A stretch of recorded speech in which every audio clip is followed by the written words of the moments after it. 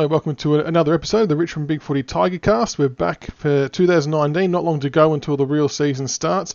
Got a couple of JLT games happening in the meantime, and AFLX, everyone's favourite comp, is coming up this Friday night. I'm sure everyone's going to be tuning in. But there's a bit been going on at Tigerland lately, so we thought we'd get some of the Big Footy experts in to talk about it all. It's a larger cast than usual tonight, so it should be very interesting. We've got Captain Blood 17. Welcome, mate. Fuck you, Essendon. Fuck you, Essendon. Fuck you, Herd. Hi, boys. How are you? Wow. That lasted long. My God. That's for you, Tig 71. Jesus Christ. Grockadoc, who's pushing through an illness. Welcome, mate. Hope you're feeling good. Feeling a lot better than I was in the last hour or so. But, talking the Tigers is always a surefire way to make you feel better. If it makes you feel any better, I'm on the same page as you. I've had the last couple of days off work, so if I run out of the room quickly, there could be another explanation for it as well. We've also got the Lounge Lizard on. How are you, mate? Good, mate. Thanks for having me back. No dramas at all. And the best thing about having you on is you haven't had to have watched a game of football to be able to comment on anything, because you didn't do that the last couple of times you come on. So you should be pretty safe tonight. If I remember correctly, I was out chasing tail, and quite successfully. And I said that I'll get around to watching a replay. It's very hard. There's only certain angles when you're having the old "How's your father" that you can properly see the telly. I like to mix things up a bit in my fornication. I don't like to get stagnant and stale. Did you or did you not admit to me that you didn't watch the replay? Well, you see, what happened is this other girl rang. I thought, there's plenty more games, isn't there? We've already won a flag, home and away games, they're essentially meaningless now. Yeah, but you're taken now, so now you have got no excuse to go out chasing tail and ditch the Tigers. Touche, well played. You win this round, but the war isn't over. Oh, so there you go. We can get the Lounge Lid on every weekend. You'll have a very thorough, in-depth review of games, because we'll be all over it now. It was interesting, just before we get so terribly carried away, to go back to the point I sort of just made in all my silliness before. Obviously, I remember when CB17 came out with the emotionally checked out thread and the hashtag. No, that was Wang, wasn't it? Wang. Wang. I was Ekai. It was the emotionally checked in one. Right. Now, since this is not live, we can edit this out, and in our own minds here as we're talking, we'll edit that moment out too. So I'll slightly rephrase that. I remember when Wang made a thread about being emotionally checked out, of course, during the 2016 season. As much as I found it hard that year to get into the football, for obviously the various reasons surrounding that season, of course, other things are going outside of football. I actually found last year quite a hard season to focus on coming off the Premiership. So a few people commenting that it was hard. Did you boys find that sort of after you let the hair down after the Premiership and the sort of craziness, the drought being broken, the unexpectedness of it, the way we did it, to quote McAvaney from the commentary of the day, did you guys find that last year was hard and that you didn't really get geared up until later in the year, or were you kind of ready to go by round one? I was ready to go by round one. I've never understood the mindset, because there's a thread on the board about this as well, even for this year. And I've never understood it, because we've been so shit for so long and copped so much shit from so many different people and teams that I was ready just to tear anyone apart and unleash at people. For the first time in my life, I've seen us be a successful powerhouse, dare we say it. So I was really pumped and looking forward to the footy. Yeah, I was actually checked out. I was honestly, I was, because we got what we never thought we would get. So last year for me I was actually just going to the games and really just very, very chilled. I wasn't a foamer or a frother that I normally am. I was pretty meh, and it wasn't. It took me really, really, really deep into the season to sort of get any motivation. It was a strange one. But this year, I am back to being a foamer and a frother. I'm ready to go. Yeah. I agree completely with that. Go on, go. See, I found 2018 pretty casual for me. I mean, I was of the mindset that we'd done it. You know, we'd had so much shit hung on us over the last 30 odd years, and now with the tag of being reigning premiers, there was an expectation of are they going to back it up? Will they do that? And I was emotionally checked in for that, but at the same time, no one expected us to win the flag in 2017, saying that we had a terrible list. So there was really no expectation for us to go, back to back or anything. I mean, it would have been nice, and my excitement sort of peaked at around 18, 19 when it started to build, that we were going to be minor premiers and be in with a real shot. But yeah, I just took last year pretty casually as it came, just enjoyed the football, no pressure, nothing. See, I actually thought quite early into the season that we would win the flag again. I was very confident it was probably a sure thing. I probably said on this program, the only thing that would stop us is if we shot ourselves in the foot with bad timing in injuries or form. And evidently, it probably was a mixture of form, injuries, and illness that did us at the second to last hurdle. But I think what made it hard for me is that we were playing such good football and we backed it up and we weren't a flash in the pan. That was like, oh shit, hang on, we might actually win the flag here, and then turned into, I think we will win the flag here. I almost probably went, I'll just sort of tune in the finals and sort of see what we do. And I think it's probably a formality that we're going to win the flag. And sort of, I was actually in England during the preliminary final. I was so confident that we're going to win. I'd cancelled my holiday short to fly home for the grand final. I was already in the ballot. I'd organised that from London. I mean, for me, it was, I'll just fly home from the UK for, to watch us win another flag. And then, so obviously, like when we lost that game, it was like, oh, hang on, like that wasn't quite to my plan. But I think I found it hard to get into because, I thought it was a done deal a long way out, particularly when the teams around us were falling apart. So on the back of that, then, what's everyone's thoughts then for this year?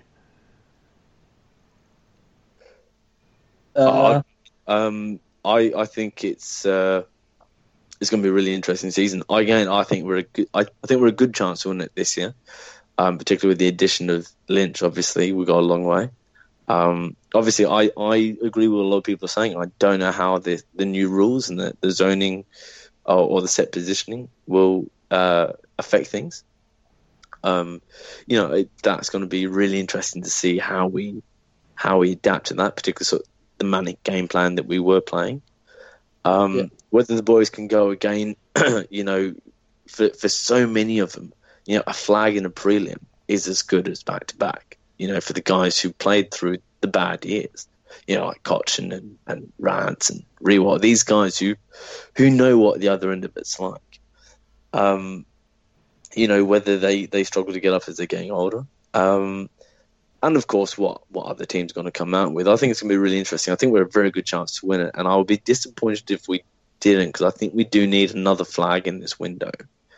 I agree with that. I think it's going to shape up and be a very good season. Yeah, I mean, I agree with that. I think with the list we have now and the additions we made, obviously getting Lynch in on, the coin that he is, he's 26 or 27 now. So, by in a couple of years' time, he's going to be where Jack is now. He's going to need someone to come in and replace him anyway. So, obviously, with us bringing Lynch in on the coin that he's on and, everything else, we've backed ourselves in to win another one or two flags in the next 3 or 4 years, obviously, while we still have Rance and Koch and Jack and Shedder and everything. But I'd be disappointed if we don't win the flag, but at the same time, the way I look at it, there are more teams now that are on a level playing field than there were, in 2018 and 2017. Obviously, with the signings that Melbourne made and Essendon made and everything, I think they're going to push up as well and they're going to challenge. Obviously, you've still got West Coast who have a significant advantage with their home games in WA. So they're going to be, a real danger final side for us. GWS could be one of those sides that do anything. And then you've got the unknowns with Geelong and Sydney, who are the ageing lists where you don't know if they're going to slide or if they're still going to push. I think this year it's going to be more even than the previous few years. But I still think we have the quality on top. And I think this year we can actually start affording to, rest a few more of our players. Obviously, Garthwaite's showing decent form in VFL level, so we can afford to give Rance a break or Asprey a break every, 7 or 8 weeks to keep them fresh and not manage them properly. And then Jack, we've obviously got Lynch and we've got Bolter, we've got Child who can come in for a week or two and just, give Jack a rest if he needs it as well. So I think our list is in a really good position right now for, the next 3 or 4 years. And I'd be really surprised if we didn't win another one. And CB, what about yourself? Do you want my wanker answer or do you want my serious answer? I figure you're probably going to give us both. Can I get a ooh, and then I'll respond? Ooh. Right, time for my serious answer. Right. I reckon it's going to be the tightest. This will be the tightest year we're ever going to... this will be the tightest year we've ever seen. And as much as I want to say, yeah, Tigers, I think, in reality, I think we're right in amongst it. Prelim minimum for me this year. That's where it's at. Because they're bloody hard to get to. So I think prelim minimum. But I think West Coast is up there. I think Adelaide will bounce. I think North will actually bounce up. Snake Baker, that's for you. But I do. I think they'll bounce up. It's going to be such a tight year that I just don't see anyone can logically actually say, oh, yeah, I can tip this team to win a flag. I think it's that open. It's going to be crazy. So whoever wins it, they're really, really going to earn this flag. And I hope it's us. I really do. It's interesting. I mean, if it is a tight competition, whoever has the cleanest pre-season is probably going to be the difference. If it's a last man stand. And we seem to have been one of the few clubs who've gotten through this pre-season quite unscathed. I mean, don't you dare say that. Don't you dare say that. Touchwood. But of course, look at Collingwood. They're dropping guys. I mean, West Coast keep sending guys back for operations. I mean, it's all well and good when they come back and play round one. But I mean, take Caddy as an example. I mean, it's just 3 weeks of pre-season he's going to miss. And I think we saw that with Dangerfield last year, who had an interrupted pre-season and never got going. We didn't see the best of him. So I think whoever can get the healthiest pre-season, could go a long way as well. And I think it's been really interesting. There's been a lot of clubs who are going through very hard, high-intensity intra-club matches, scratches, trials of the new system. And if anything, I think we learned from last year and we've pulled right back. We've been having a very casual pre-season, and I think we probably learned a lot out of last year where I think we came out too hard too early. Am I the only one who gets really nervous every season with about 3 weeks to go about injuries? You get so close to round one and then you get really, really, really nervous about injuries. Am I the only one who gets like that? You get paranoid like that. Every time you see a tweet or an email from Richmond, you're like, oh shit, what's it going to be about? Yep. Especially when you see all the other clubs, getting injuries and that, and you're just like, oh shit, when's it going to be us? When's it going to be us? When's it going to be us? Right, you made a point, I think, on this program last year that, I mean, we've been major injury-free for, not a couple of seasons now, but, I mean, 5 or 6. I mean, we really, the credit to our strength and conditioning physio guys is a massively underplayed aspect of our success. Yeah, I mean, we get the injuries. It's just they're not the long-term injuries. They're usually 1 or 2 week injuries at most. They're just, rest and manage and ice and stuff. Whereas, I think that all just comes down to the proper player management and players actually really being honest about how they feel, because we know a lot of players, even if they're not 100%, they've got a niggle or something, they'll still put their hand up and play. But I know at the club, the players are encouraged to speak up if they're not being 100, if they're not feeling 100%, to let them know. And the club the club will say, okay, just take the week off, just rest, relax, get it right, because they don't want to take the risk and be like Collingwood or Carlton, where they rush the players back underdone or play them through niggles, and then it turns into something more serious. Having said that, though, Grock, it would have been nice if Astbury put his hand up in the prelim, because he was seriously no good, and even Dusty to an extent. But no, I take your point. And I think the other thing as well is I reckon a lot of our injuries are contact-based as opposed to soft tissue-based, which is a big difference as well. Contact ones, you can wear that. It's a physical sport. It's going to happen. But we don't have a big amount of hamstring injuries or calf injuries and things like that seem to be really repetitive for a lot of clubs. Or even the ACLs. I mean, you hear a lot of these clubs that their training surfaces are not, they're too hard, they're not properly equipped. Punt Road, maybe perhaps since the cricket club moved out, we seem to have a training surface that's just not asking for these sort of injuries.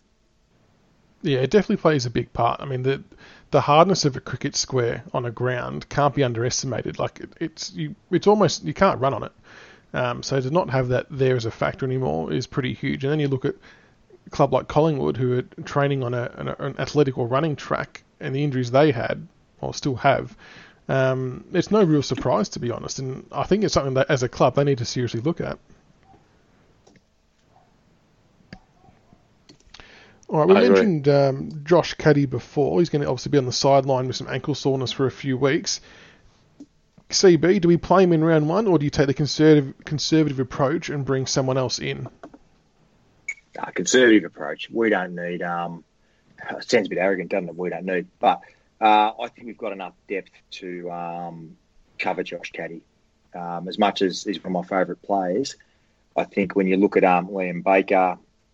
Bolton, help me out, boys. Who else am I missing? There's four of them. And keep in mind, too, Tom Lynch comes into the team. Even Townsend can play a role still. Townsend, that's exactly right. So there's that was the name I was actually trying to think of. So I think we've got enough depth there to cover Josh Caddy. And you never know the configurations. It's a new season. Obviously, there'll be different players playing different roles. There'll be change up. So, look, mate, Josh Caddy, long season. We won't need him to beat the Blues, mate. It'd be nice to give him that extra week or two, get him right, and play him when he's ready to go.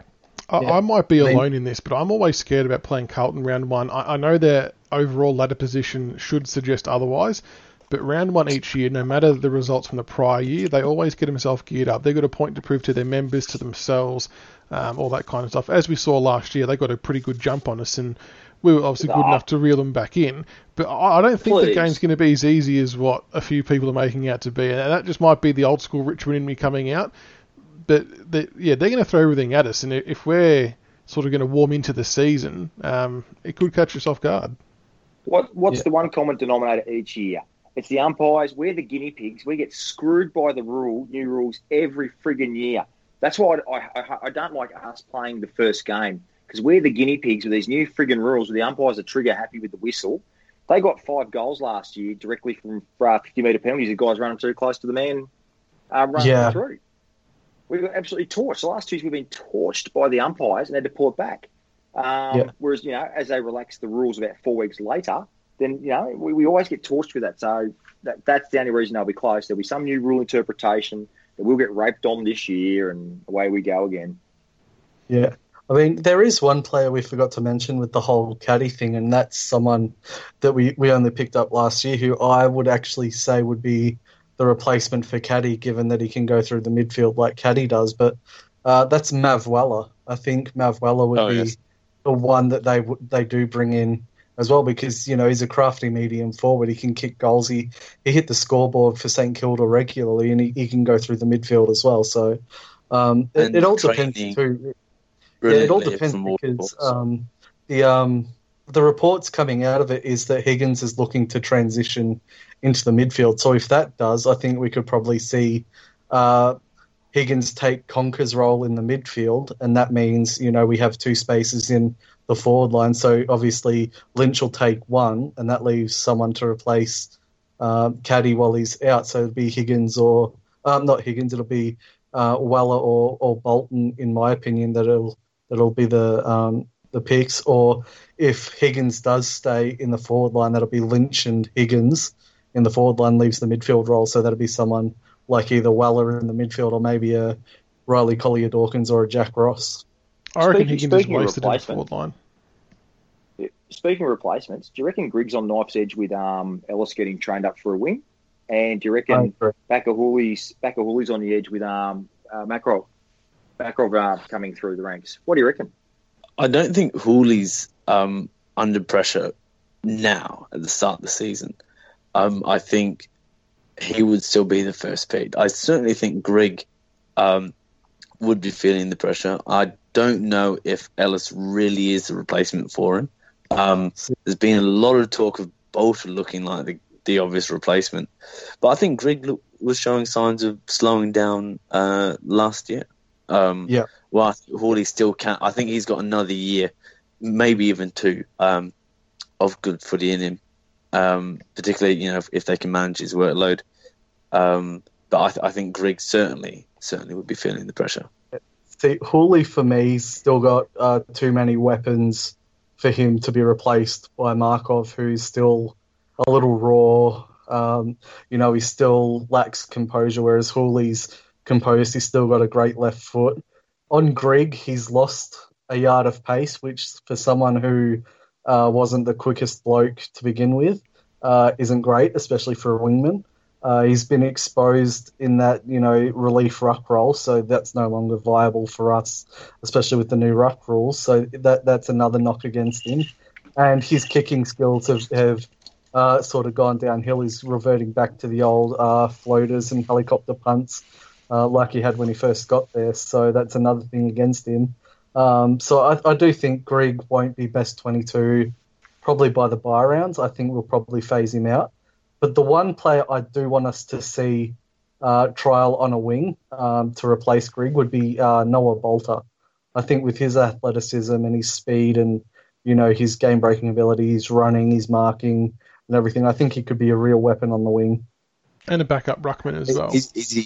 Is he ready? I mean, from some of the training VFL reports I've read, is that he's got the size, but the footy sort of nous isn't quite there. He actually played his last few games at VFL level to end the VFL season were actually really good.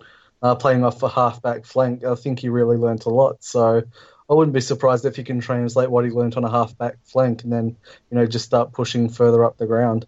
I think there's really no harm in giving him a couple of games to see if he can work, because we've seen some players can play better at AFL level when given the opportunity than they do it at VFL level for some strange reason. So, I mean, I think it's one of those things where there's really no harm, especially if we're playing, Carlton early on in the season, to just play Bolter and give him a game and see how he goes. I think we'll definitely see him in the JLT. I reckon that's 100% lock-in. But yeah, he is still very much an unknown quantity, I guess, but you look at his size and his traits and what he can offer, and if he lives up to the potential, I think he'd be a perfect replacement for the wing in that hybrid role, kind of like what Richo did. But he would also be my first pick for backup relief ruckman for Nankervis as well, because it means we don't really sacrifice having to play another tall forward or having to play Soldo and Nank in the one team. And I think Bolter did do some rucking in his younger days, so it's not completely foreign to him either. But he still might not win the hitouts against people like Gawn and Nat Nui and things like that. But I think he's going to do a lot better at halving the contest to give us a chance, especially with these new rules. Whereas Grigg, unfortunately, has to pretty much concede the tap every time. So I think that could be our solution to it. Yeah, and it also means that we don't have to rush Lynch through the ruck either. We can just, we don't have to risk his knees and his PCLs having to contest up against the ruckman. He can just stay as a permanent forward if Bolter comes in as the relief ruckman. So, but I wonder the other thing as well, boys. I wonder if we're setting up a style of play where you might push Brandy up to a wing, and because you've got big Tom Lynch now, Tom Lynch can actually ruck in the forward line, which allows Nank to get a chop out and actually get a rest back, if that makes sense. Yeah. I wonder if they'll structure something up a little bit that way where Nank plays a bit more behind the ball now and actually gets a breather that way. When the ball's gone forward, he sets up. I just wonder, forward of in between centre and half forward is Riewoldt taking rucks around the ground. Deeper will be Lynch. I wonder, and then someone like Asprey might take the ruck. I don't know. There'll be something there, I reckon. I reckon they'll still want to stay quick around the edges, and I've just got a feeling about it. Well, that was my question: is do we run the risk of, toying with what works and trying to reinvent our own will and going too tall? Yeah, I don't think we need to bring more tall players. I know Bolter's taller than Grigg, but there's probably other reasons why you could play him in that position as well. But yeah, I agree with CB's theory, and I'm surprised we didn't do it previously. To be honest, I didn't understand the point of Nank running from end to end, rucking in all parts of the ground, when he could have had a bit more rest and played a kick behind and been intercept marker. I never understood why we didn't do it. So I don't think we need to play more tall. We just have to play smarter. Callum Moore, though. I think we did try when Callum Moore was playing forward. Trying to have Greg dropping back and filling the hole. Nate dropping back and filling the hole. Unfortunately, I think unfortunately for Callum Moore last year is I don't think he was given enough time, and he's probably came into a very well drilled outfit and couldn't quite gel into it. But we're certainly trying to play the Lynch model that CB was talking about, I think. Yeah, I mean, I think we can afford to play a fair few taller players because, especially with the way the game's set up now, the taller players on our list, our key position players, they're all reasonably mobile. They're all agile. They can all push up the ground. Obviously, Bolter can. We've seen Callum Moore push up to a wing. We can do that. Mubby or Chol is athletic and mobile, can play off a halfback flank if need be, like he's done several times at VFL level. So all of the bigger blokes on our list, except for maybe Soldo, are all really athletic. So, I mean, there's a question of can you be too tall, but there's also that question of, you can be tall, it gives you an aerial target, but can you be, too tall if they're athletic? I don't think you can be too tall if they've actually got the athletic traits to set them apart from sort of the other blokes that aren't overly quick or endurance-wise. And CB, I know you mentioned Brandon Ellis before. So in your mind, you feel he does have a place in our team in the best 22 spot week in, week out if he's reinvented onto the wing? Or do you think he has to earn his way back into the side via the VFL? Or who's he going to remove from a spot? I think it's Greg. I think he's. I mean, the one thing we know about Ellis is he's an endurance beast. He runs all day. He can seriously cover the ground. He's been our best top three runner. Him and Lambert, I think, are our top two runners for the last however many years. Yeah, him, Lambert. Yeah. But Brandy, I think he was All-Australian. Didn't he make the All-Australian squad on a wing 2-3 years ago? 2013 or 14, I think it was. He was only 20 or 21.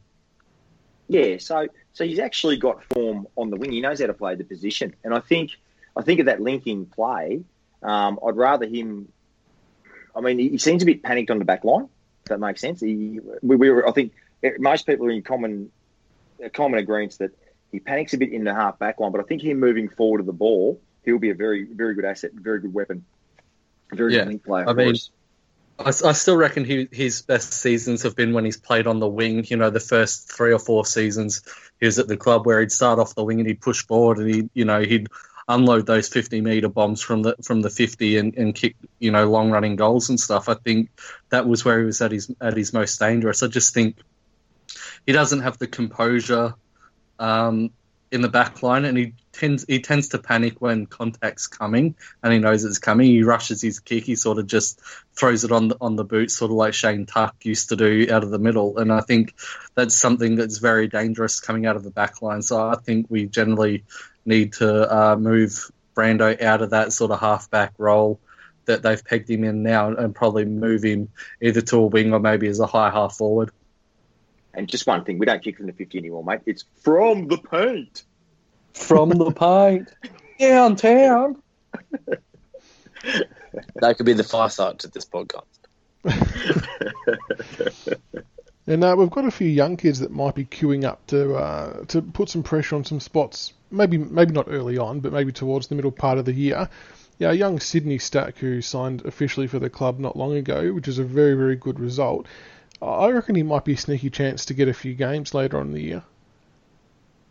I think he's an absolute steal altogether. I think we've absolutely pulled one under the AFL here. Obviously, the circumstances were legitimate and he had to earn his stripes. But, I mean, all the pre-draft comments were that this kid, was sort of top 10 material. And we've got him for a free hit. It's just remarkable. And I think the fact that he's had to earn it, will go a long way to his career. I think he now knows what, is like there without football. So I agree completely. I think we could see him earlier than even halfway through the season. I mean, if we picked him up in the draft, the traditional way, would all be having him penciling him in for round one. I think the fact he's flown under the radar, people don't realise just how bloody good this guy could be. Yeah, I mean, I wouldn't be surprised to see him debut early on in the season. Hell, I wouldn't even be surprised to see him get a go round one as a replacement for Conker because, he's that in and under sort of hard at it player, and he's got excellent speed. He's got, great vision, excellent skills. To me, he's the closest player I've seen come through the AFL with a resemblance to Andrew McLeod. I think he's just got the same sort of attitude. He puts his head over it. Just the way he moves, his skills. I think he's the complete package in my opinion. And he was the one after Riley Collier Dawkins that I wanted us to take in the draft when he was still there. So I'm completely rapt that we actually nailed him outside of the draft. I think that was a free hit, and it was an absolute bargain for us. I really wouldn't be surprised to see him play in the first 5 rounds, to be honest. And what about the other one you mentioned there, Collier Dawkins and even young Ross? They seem to be ticking all the boxes at training as well. Do you give them a chance to play early on or midway through? With Riley Collier Dawkins, I think I reckon he'll play a game before the bye rounds. But in terms of being AFL ready, I'm not too sure. He's still very wiry, still growing into his body. Whether he can actually mix it with the bigger framed mids in an AFL environment right now, I don't think he can. Obviously, he's got the size, he's got the kicking skills, he's got the marking, but I think right now we don't need that kind of player unless he plays off a wing, which is why I think that Jack Ross is probably the one of our draftees besides Weller who is the most likely to play early on in the season. He's pretty much a carbon copy of Jack Graham. He's got the frame. He's got the hunger for the contest. He loves cracking in, getting his hands dirty. He loves tackling. He's ferocious with his pressure. Loves to tackle with intent and try and hurt the opposition.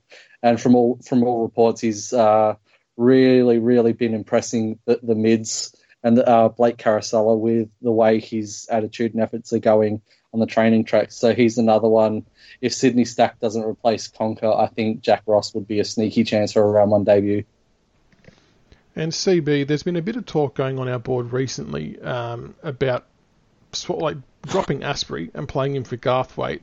I'm not a fan of this at all, and it's no disrespect to Garthwaite. I think he's going to be a fine player. He's shown really good signs early on, but when we've had a backline as good as ours with the chemistry they've got, and with Asprey doing what he does, it allows Ranch to do what he does best.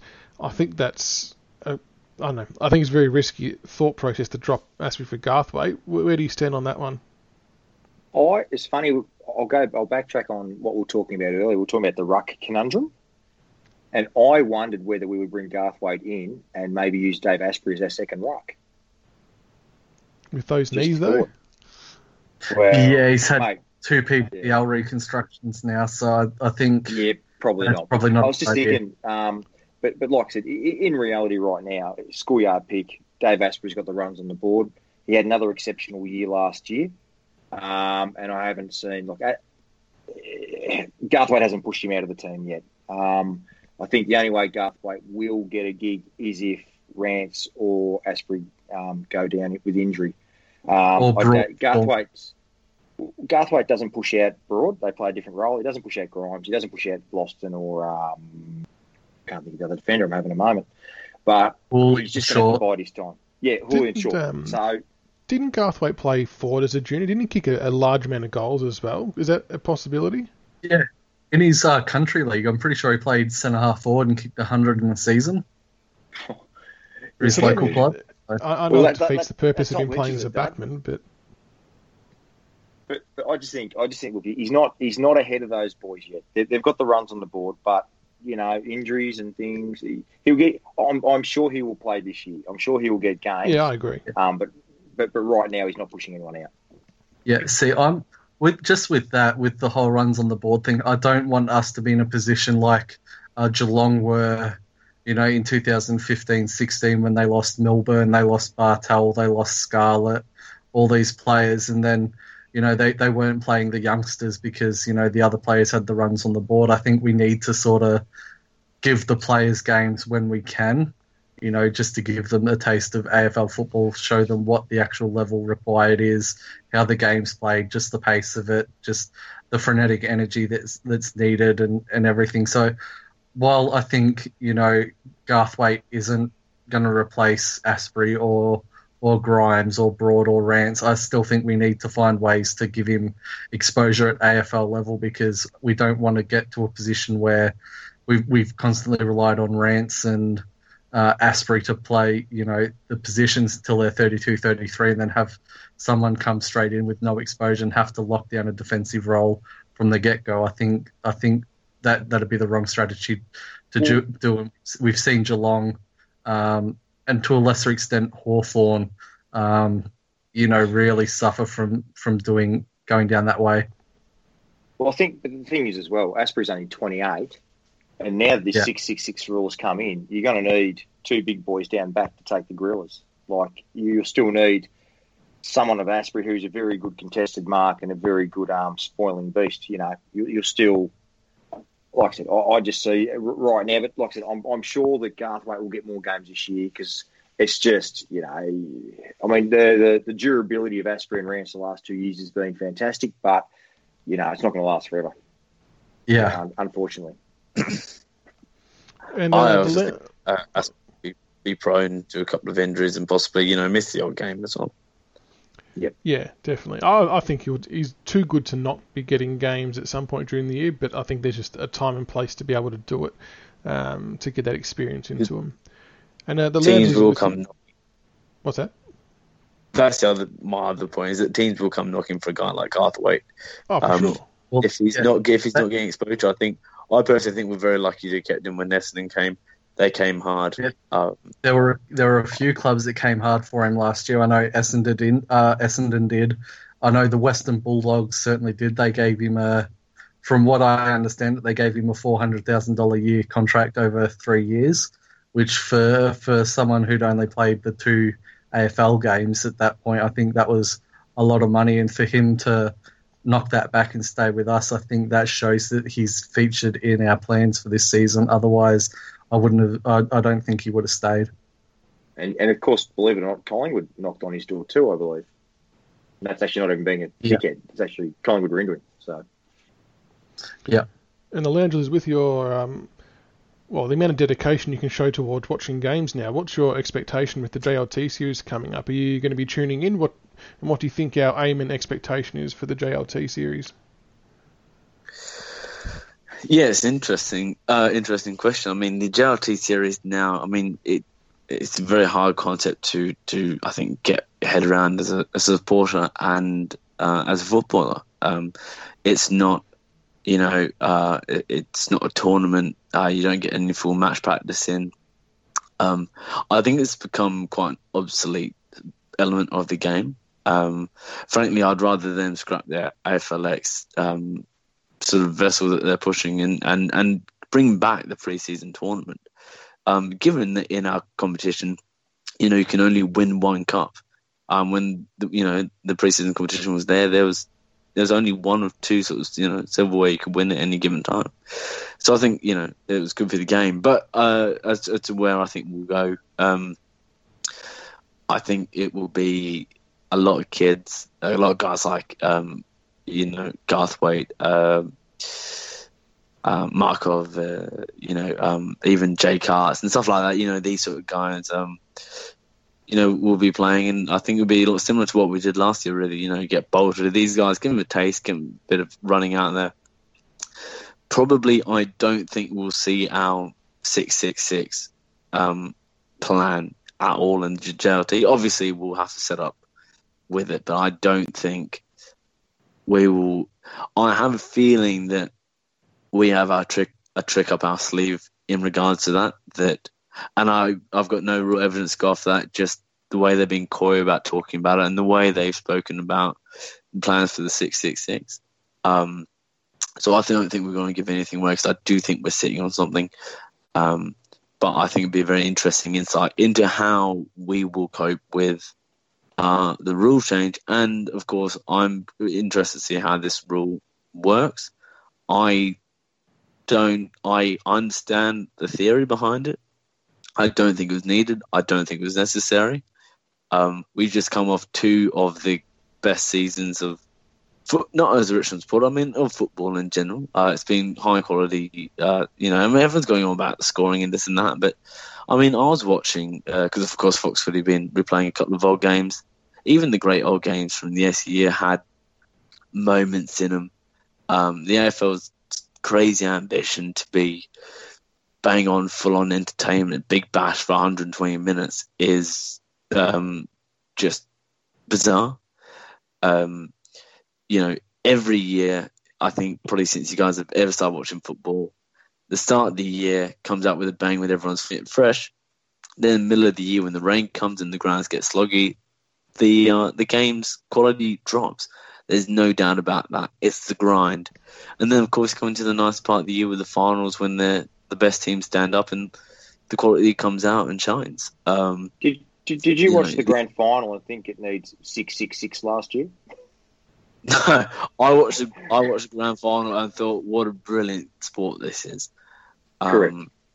I understand, what the AFL are talking about, but I don't know. In my view, AFL is an Australian sport that will be purely Australian, and it won't take off overseas, and it doesn't need to take off overseas.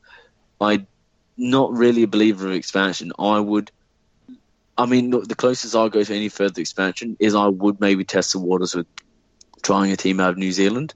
But in 2019, if New Zealand don't give a fuck, they're not going to, now. And that's my kind of view on the Gold Coast.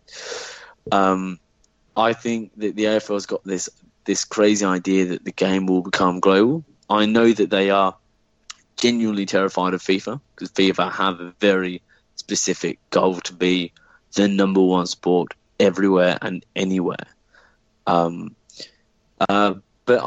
for mine, I think the sport's in perfectly good hands. I think we've had some of the finest football in the last couple of seasons.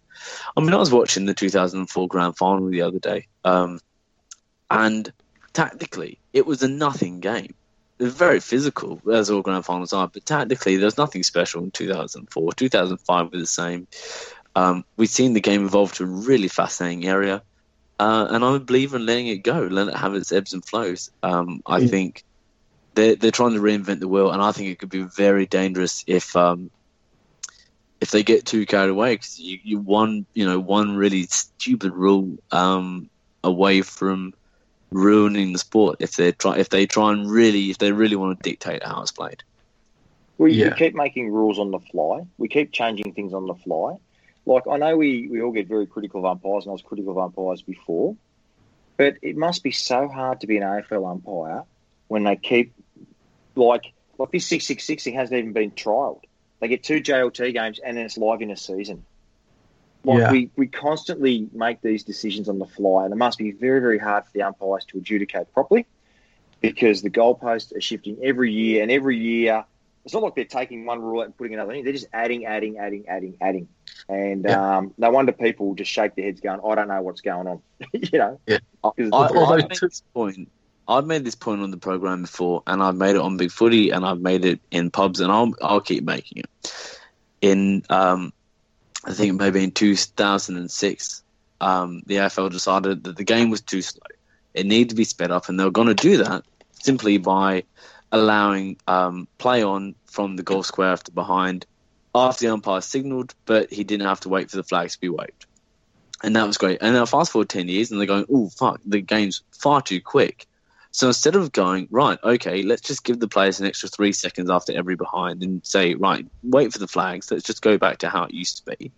They decided to now get rid of this even kicking out from the goal square, so you can just sprint away at any moment you like. And their logic in slowing down the game is capping rotations. I don't understand who's sitting there on one hand going, right, let's get rid of waiting for the flags because it's too slow. Oh, it's too quick now. Let's go back to how it was, given a few extra seconds. Instead, they're speeding up that aspect, and it's just I just don't understand the logic when they're sitting in getting paid a lot of money sitting in an office and have these conversations.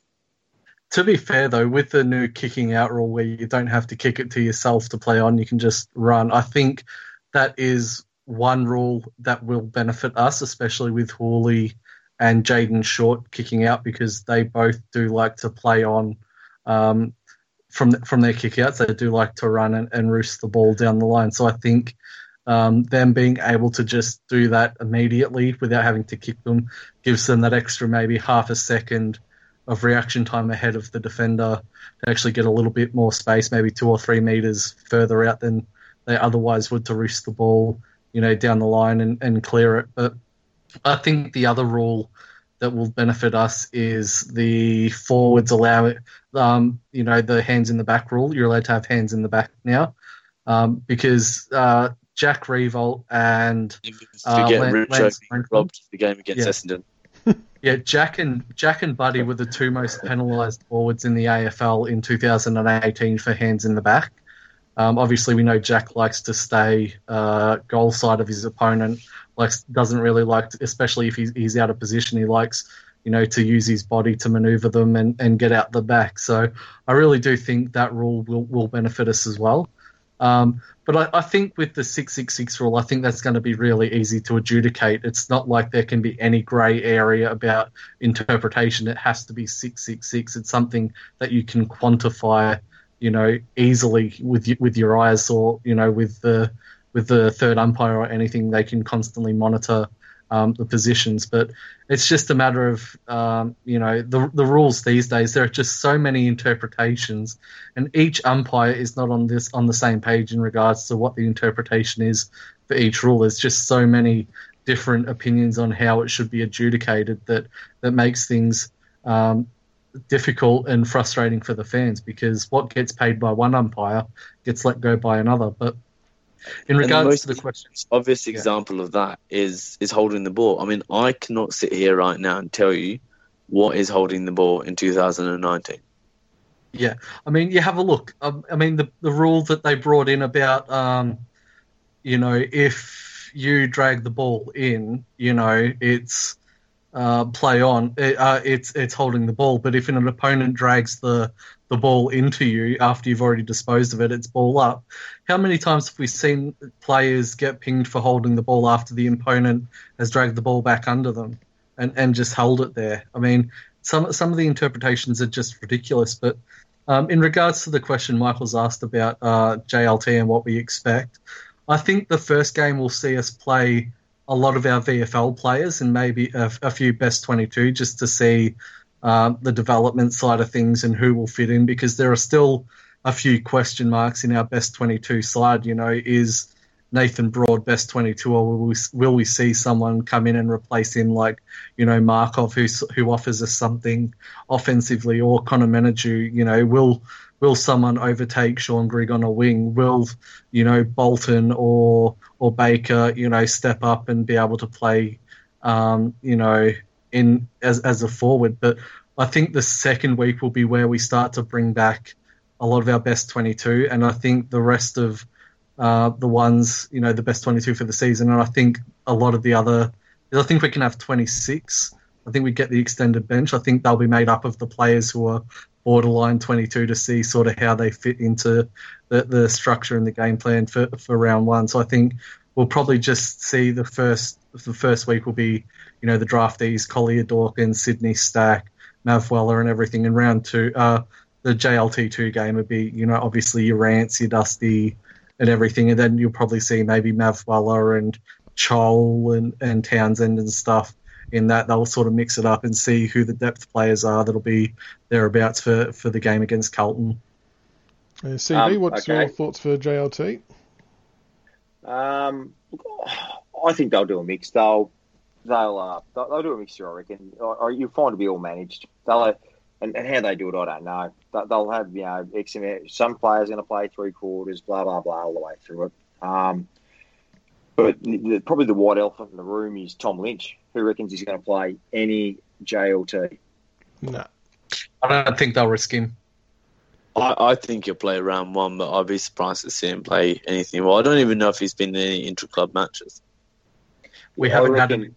We've just done match simulation.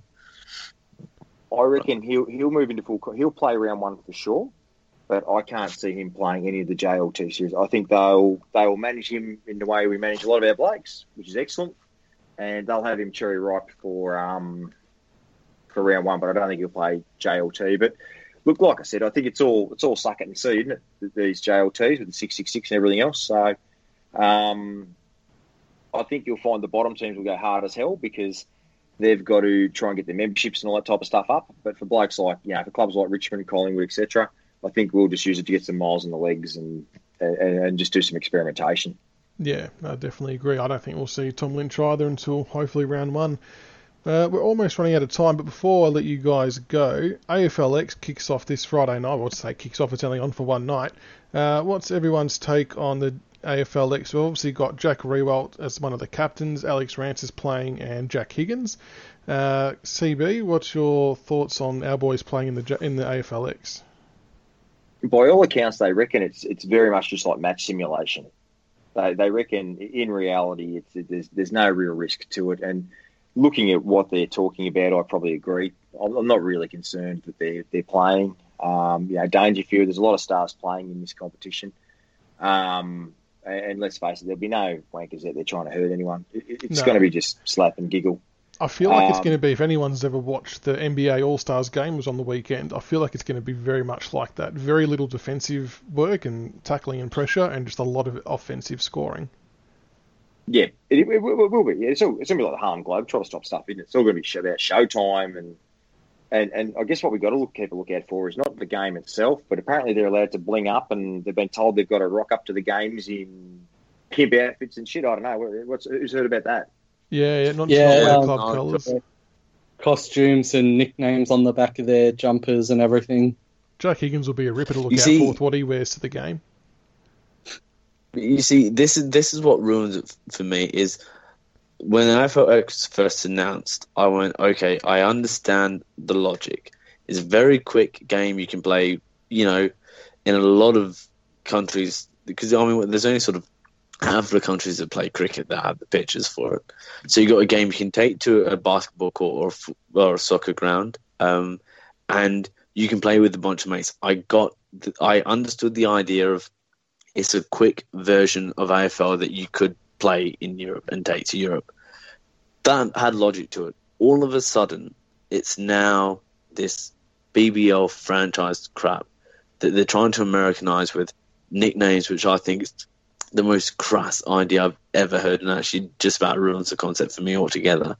Dressing up in bling, trying to promote, if I hear one more bloody thing about Dangerfield and personality, I'll go he. The bloke's got the personality of a fucking stick. He's a flog. The fact that Dangerfield's banging on about the seasons being too long, and then fucking jumps at the first $50,000 game opportunity you get. That's the highlight. It's just some, the hypocrisy. Still tweeting about the season being too long, the players doing it too hard, and he's getting paid $50,000 to rock up for this.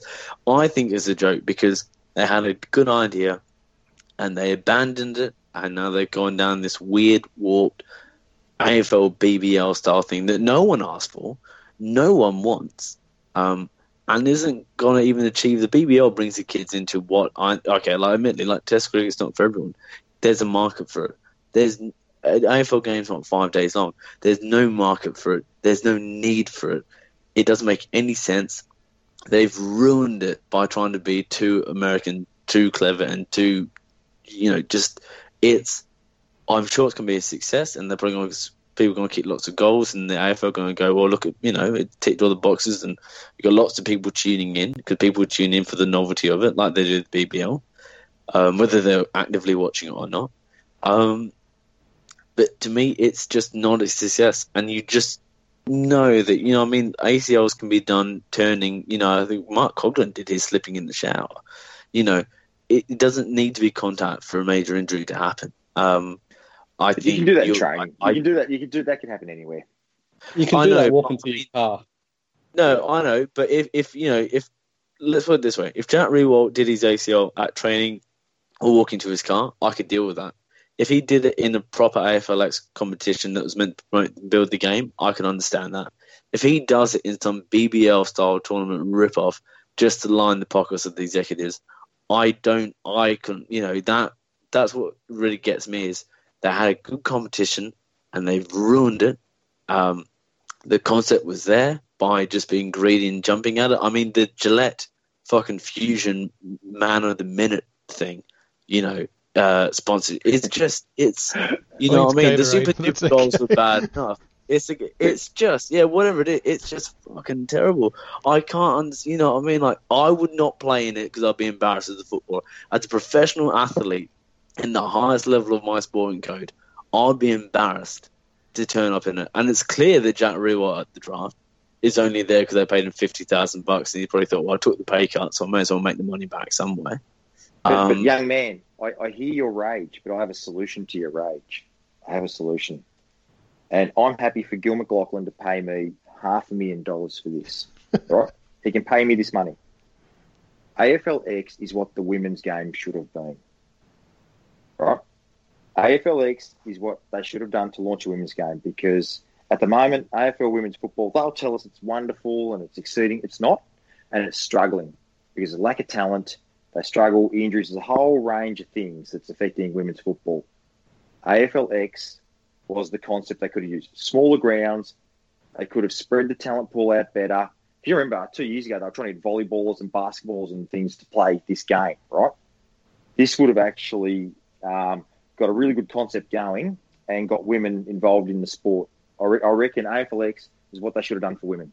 There you go. Pay me my money now, Gil. Yeah, I actually, I said that as well a while ago. I've watched a couple of AFLW games over the last couple of weeks, and it might have just been luck that the ones I saw were good games, but I was actually entertained and thought they were quite good matches. But on the AFLX itself, I actually thought this format should have been what they went with from the start. I don't mind the idea of the players playing with different people, but someone posted on the thread on our Big Footy page about maybe they should have gone down the path of maybe turning this into a State of Origin kind of spin-off. So there's actually an allegiance that people are going to follow, so it might actually gain a bit more support. And I didn't mind that idea because at the moment, I mean, obviously, if I'm watching it, I'm going to follow Riewoldt's team because he's plays for Richmond. But outside of that, I don't really care who wins. Whereas if it was State of Origin based, it might add a bit more of a competitive element to it. But I'm not too sure players are going to take it too seriously enough to warrant this State of Origin tag. Yeah, I mean, obviously you've got Jack captaining the Rampage, so we're going to be invested in that. And then you have a look, we got Jack Higgins and you got Alex Rance playing for Nat Fyfe's side, so obviously you're going to keep an eye on those as well. But I agree with you, Michaels. I think AFLX should have been sort of a halfway reintroduction to clubs of State of Origin concept. Obviously, you'd have Victoria, you'd have South Australia, you'd have Western Australia, and then the fourth side would be like the Allies, South Australia. But with the field size that it is, they could have actually had a full-blown Tassie team in there as well, which would have been a great thing to have too. I mean, I think they just sort of dropped the ball on this one. I think they either should have gone for State of Origin, or they should have gone down and maybe had it like a Rising Stars thing where it was only open to first and second year draftees players who haven't had exposure on an AFL stage, so, fans could get more invested in their club's youth and everything. I think I just don't think this current format, I mean, yeah, it's better than what they brought out last year, but I still think there are ways that they could improve it or make it a lot more marketable to the most avid football pundits. I think right now it's just a gimmick that they're pandering to families and young kids. I just don't think that they're alienating probably 50% of the footballing public. The diehard footy purists. They don't want to be the ones watching this. The only way that they'll watch it is just to take a keen interest in the players that have been selected. They won't be invested in the concept. It'll be the players that have been chosen. So, yeah, I really don't think this concept is going to work. You're right. Just to touch on what you're saying. Everyone's going to have it on their telly out of the novelty of having it on. Whether they're actively watching it or not, it doesn't matter. And if they get the ratings up, then they'll point at that and claim the success. Yeah. The biggest question I have when I look at AFLX or I look at, JLT, community games and everything, and I look, great give back to community. But again, I come back to the question of, fundamentally, was there anything wrong with the knockout style FA Style Cup pre-season competition, the Wizard Cup or whatever it was, the NAB Cup? I mean, fundamentally, was there anything wrong with that concept? And would we not rather, I would rather have another pre-season cup and go, right, let's try and win. I mean, before the flag, we haven't won the fucking thing since 1980. It would have been massive. There's only, a cup to win. I would have much preferred us to gone, particularly in the bad years, gone in and tried to win, won a pre-season cup than a AFLX Cup. I mean, for mine, I bring back the full competition and I give it something to play for. I'll make them play for something. I mean, I agree. It gives the clubs down. I sort of agree. Bring back a pre-season competition with, prize money and silverware and everything, because it gives the clubs down the lower end of the ladder. Your Carlton, your St Kilda, your Gold Coast, Brisbane, all these clubs. It gives them something to play for before the season. A point of pride that they can say, we won this. We've kicked off our season. They can go into their season, with something positive. Whereas, going into the season now, it's just like, we're still rebuilding, blah, blah, blah, it's still going to be another hard year for us. I just think, that they can do so much more with the off-season, the pre-season than what they're doing now that benefits all clubs, whereas what they're doing now is kind of just generic sort of practice games. And I think that was driven by a lot of the clubs who were getting the injuries in the pre-season games. Earlier, they wanted it because it was originally 3 games and they cut it down to 2. But yeah, I just think they can, if they're going to do a preseason comp, they can even just lower the time per quarters. They can play 15-minute quarters or 10-minute quarters. 40-minute games every so often, spread out. You can do double headers even on 40-minute game. Yeah, I mean, obviously I can understand. Nobody wants to sit there and watch a practice game where there's nothing on the line for, 2 hours. Like there's really nothing on the line. So there's really the only thing you're watching is, form of certain players and keeping an eye out if there's any injuries. Whereas if you get a preseason competition with an actual incentive where, say the winner of that competition can get a double chance, for a top 10 pick or something, get a protected pick in the first round or whatever, it makes things a lot more interesting for everyone because there's something to actually play for. Some interesting ideas and concepts there, fellas. I like it. Well, we've just about run out of time. I'm sure we can come together again and do another episode because I haven't had a chance to take a shot at Champion Data yet, and I do need a platform to do that, so I might save that for another time. But Grokodoc, Captain Blood 17 and the Lounge Lizard, thank you so much, guys, for coming on. Really appreciate your insights as always. Thanks for having me again. Thank you. And next time, can we please discuss Kevin Sheedy's article about James Hird returning to football? Because I feel like I've got a little bit to get off my chest, but I'll save it for next time because I'm sure I'll still be angry about it. Yeah. Well, I'm really proud of you. I'm proud of you for holding it in, CB, especially after the way you started the podcast. Shh, what goes on before we broadcast stays in what we broadcast. No, it was actually the way that you acknowledged Michael's with the fuck Essendon, fuck Essendon, fuck Essendon, fuck Herd. No, Did I really say? I sort of blanked out in a rage. I don't remember saying that. You just saw red. We'll make sure we come together again in the next week or two, and so we can get that off our chest, as well as how poor champion data are. But thanks again, fellas, for coming on. Until next time, go Tigers. Thank you. Go Tigers. Cheers, guys.